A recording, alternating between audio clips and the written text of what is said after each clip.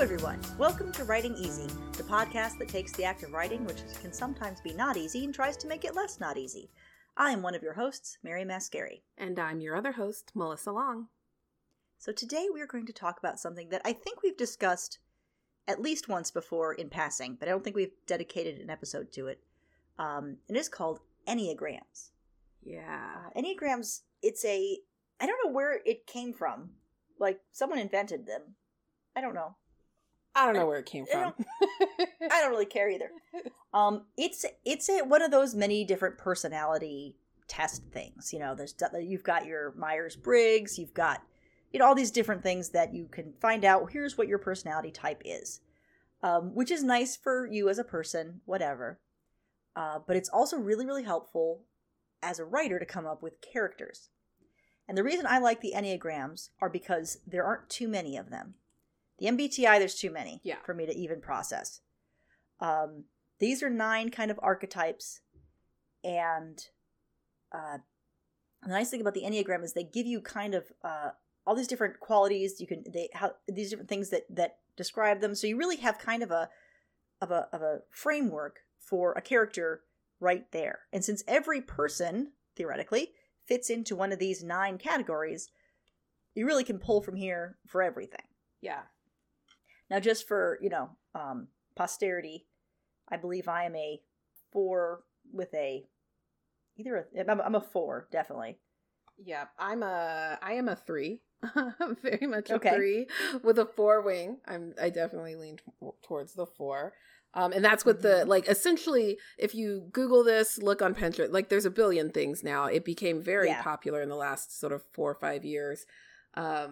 But you can find, if you just type it in, you can find a ton of different resources and graphics and quizzes to take to learn your own type, as well as understand all the different breakdowns. But it's basically like a circle. And so the idea is that you can be one true type, but most people sort of also have some of the characteristics of the type near them. And they call that sort of the wing. So it does expand out, and you can get really into all of those different things with the cross types and I don't remember. Yeah. You can get really crazy. And honestly, once you start doing that, you've probably lost the thread of what you need it to do. Right. Because at that point, you're delving too deep.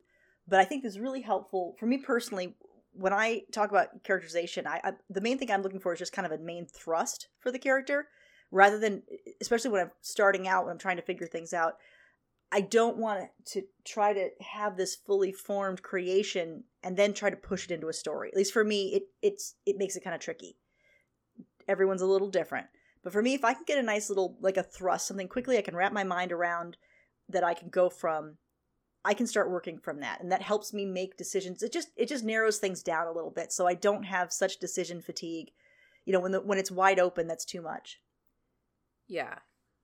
No, see, for me, what I like about it is that it's not, to me, it's a framework, but it's not as rigid. And the core of the Enneagram is less about how, specific likes or specific actions that a person might do. And it's more about the drive behind that. What's motivating them? How do they define their own self-worth? And so I think sometimes you can be led astray if you're just looking at the Instagram accounts that are talking about social media, this is what a type 9 looks like, and you always love this, or you're a perfectionist or whatever. Those are just a little too basic. Because usually, with a 3, what's behind the 3 is an overachiever. Often that's what people say. They're very overachiever. They're very driven by external validation, which I think is all true.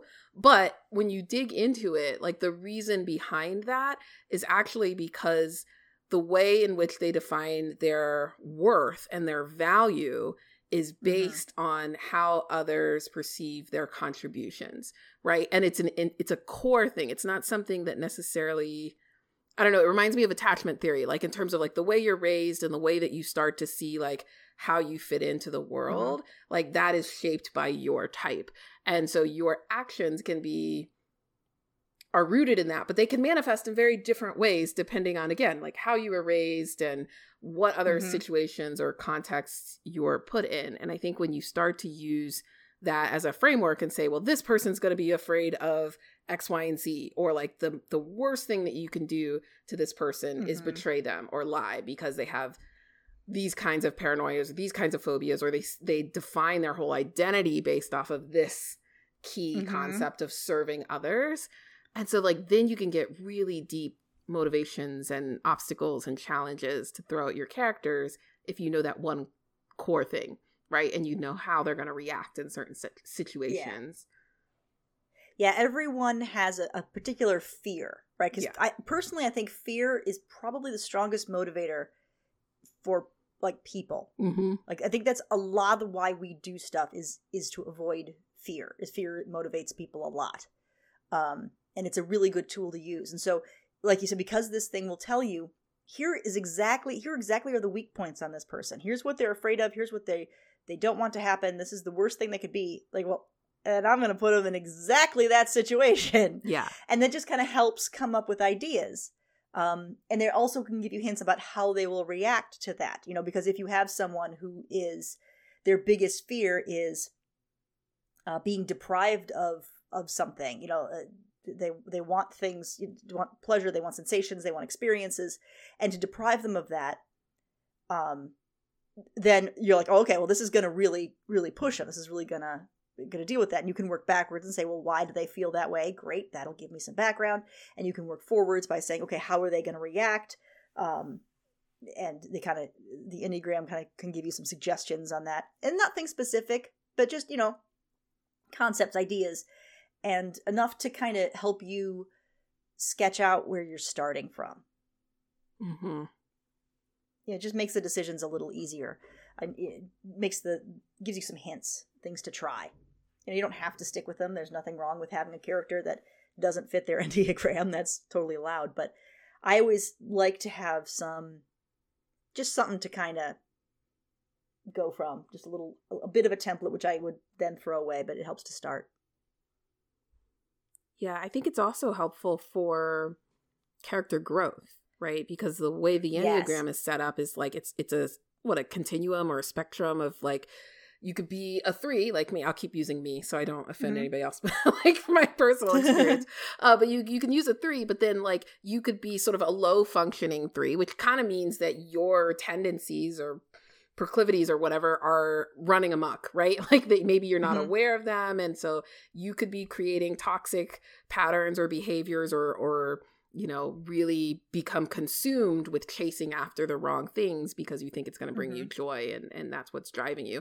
Or you could be more aware, more self-aware, and be more high-functioning 3, which means like you've kind of learned from those things and you've had some therapy and you understand, you can recognize the triggers and you've built up systems in place to help you manage or control so that you're using and channeling those same drivers in a more positive way. And so as a character, you can think, okay, well, at the beginning, they're going to be here. They're going to be unaware. Maybe they're never going to be fully functioning by the end, but there's going to be some growth along that progression of like them realizing what their Achilles heel is or what their flaw is and trying to reframe that in some way. Yeah, you can really, it just gives you some directions to go by to say, okay, now I know what's wrong with this person. And I can fill in from the background. And now I know what they have to accomplish. What fear it is they have to face. And when they face that fear, what sort of things might happen to them as a difference. Right. Obviously you're going to start low functioning. They don't have to be a complete wreck, but and that just kind of gives you an outline. Or middle, right? Because they could start at a baseline. You could tear everything down so that they're at their low point, right? So that they get to that dark night of the soul moment, and then build them back up. You can actually, and you can start them up and bring them back down, and all these things. It's just kind of a little map. So the 9, I just thought we probably should mention what the 9 archetypes are. And different systems will have slightly different names for these, but the ones that I have on my list are perfectionist, giver, performer, idealist, observer, loyalist, epicure, boss, and mediator.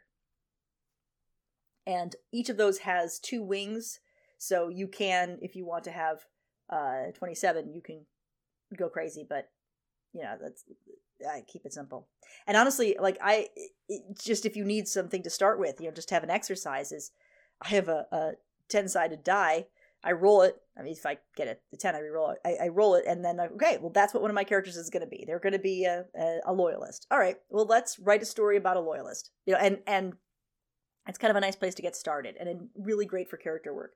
Or if you've written something and you feel like your character isn't really working, you can either try to see what Enneagram you may have already written in, or and this is something I've just recently kind of learned, just impose one on them.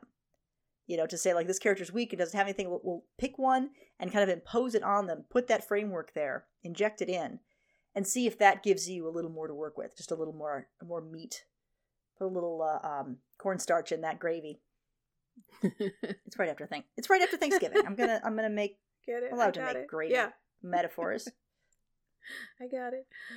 Yeah, I think it's one of the things that I like about this is that there really aren't, and I guess this is true to other personality assessments, but there really aren't like negative types, right? There's not, It's not like, it may sound like it from some of the names, but it's not. Yeah. It truly isn't.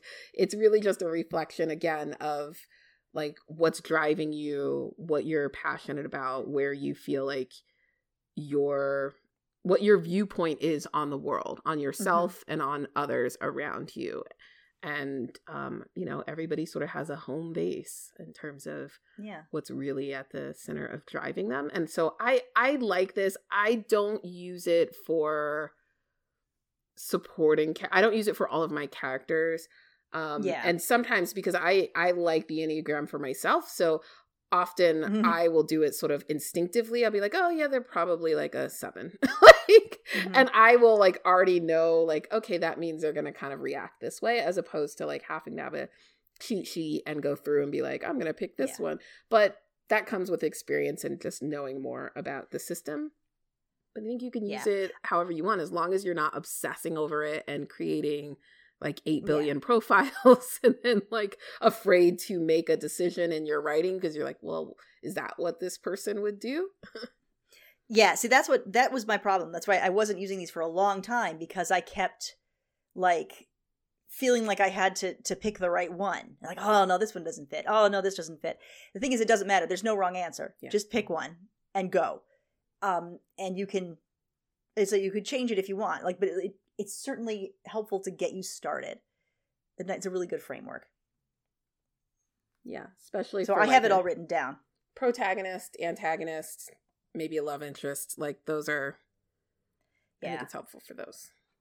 And they have also places where you can say, well, these two tend to conflict a little bit more, or they might not. These two types don't really get each other completely. So maybe those are the two types you're going to put together. So if you're like, oh, I really want to have a 7 here, I'm going to make sure that the other character that they're working with is whatever the one that doesn't like 7, which I don't have handy right now. So, so that can just, again, give you some ideas, give you some place to go. Like I said, I have a cheat sheet. I look it up. I also found a book where they had these great illustrations for each type. I actually have a page in my OneNote notebook for each type, so I can look at it and just kind of help me internalize it. Help me really kind of get an idea, help me visualize without visualizing, because I'm the kind of person who I'll just kind of forget what they are until they really grow. It takes a little while for them to kind of find their own way. Yeah. And so this helps me get something in place. It's the wireframe that you sculpt on. How about that? It's that's what I use that for. Yep. I use, let's see, I have 2 books that are kind of my go-to. The one is The Honest Enneagram, which is by Sarah Jane Case. And she still runs an account on Instagram. It used to be called Enneagram and Coffee. I think now she's renamed it to like her name or something like that for probably branding reasons. But it still exists. That's a really great book and resource. And it kind of recaps a lot of what was on her account for the last few years. And then the other one that I like a lot is actually called The Art of Typing. And this is like it's not a professional textbook, but the idea is like, how do you find your type? And it's designed for people who want to help identify the types of others. So it goes a little bit more into the questions and the differentiation between types, which I found really helpful because, again, I think it goes past that surface level. Like, this is exactly what a 3 is, to like, what's the difference between a 3 and a 5? And why might somebody think they're a 5 when they're actually a 3? And that was, I don't know. I really like that kind of dynamic. And it also talks about like pairings and relationships and working together and all of those different things. And again, you want to pick the ones that aren't good. Right? That's going to help you, right? So you're going to want to, all these self-help books are there to reduce drama in your life. So if you follow the advice of a self-help book, if you have a character follow advice in a self-help book, it's not going to be interesting. Maybe at the end they might, but at first you want them to go against the advice on the self-help book so that they mess up, and that's therefore drama. Because obviously a book where two characters are effectively communicating their feelings and acting in a mature way, with just talking things out and not really conflicting. I mean, I guess you have external conflict, you just don't have any internal conflict, but yeah, I mean, you need some drama here, people. This has got to be, that's what we're doing. Yes. But I think that it doesn't have to be high functioning with every character in every relationship, right? Correct. Yeah. You don't need to take everybody. I mean, you don't have to go from the bottom, lowest functioning to high functioning in your story. Every character does not need to do that. They don't have to do that at all. They can go up a step, or they could not go up a step. But what I use this for is to come up with ideas of things to throw at them.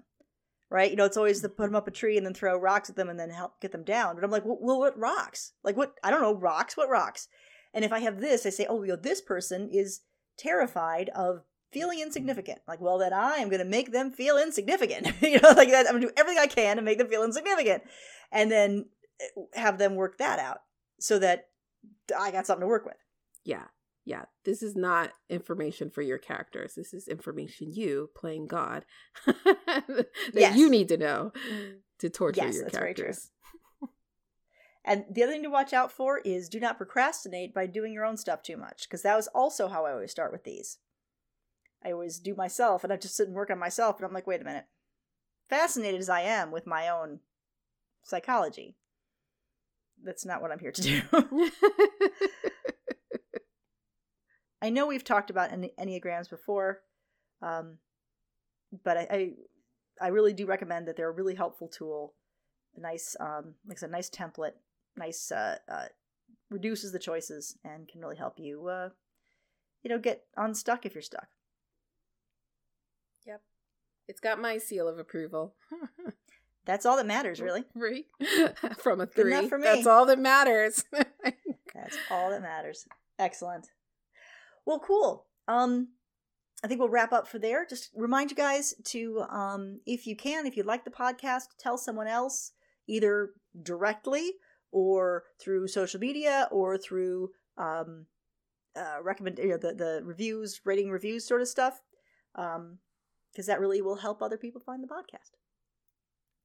Yep, and we are on YouTube. We're on all the podcast channels, right? We're Twitter. We're everywhere. Yeah, we're not. I'm trying so hard with Twitter. I'm so bad at it. I just like, oh God, yes, Mary, gotta get in there. I'm like, I don't want to go to Twitter. So I apologize that they were not tweeting that much, but it's a scary place to be. So, but what isn't scary is this podcast. I hope you liked it. And remember that writing is hard. So take it easy. I'm Mary. And I'm Melissa. Bye, everybody. Bye.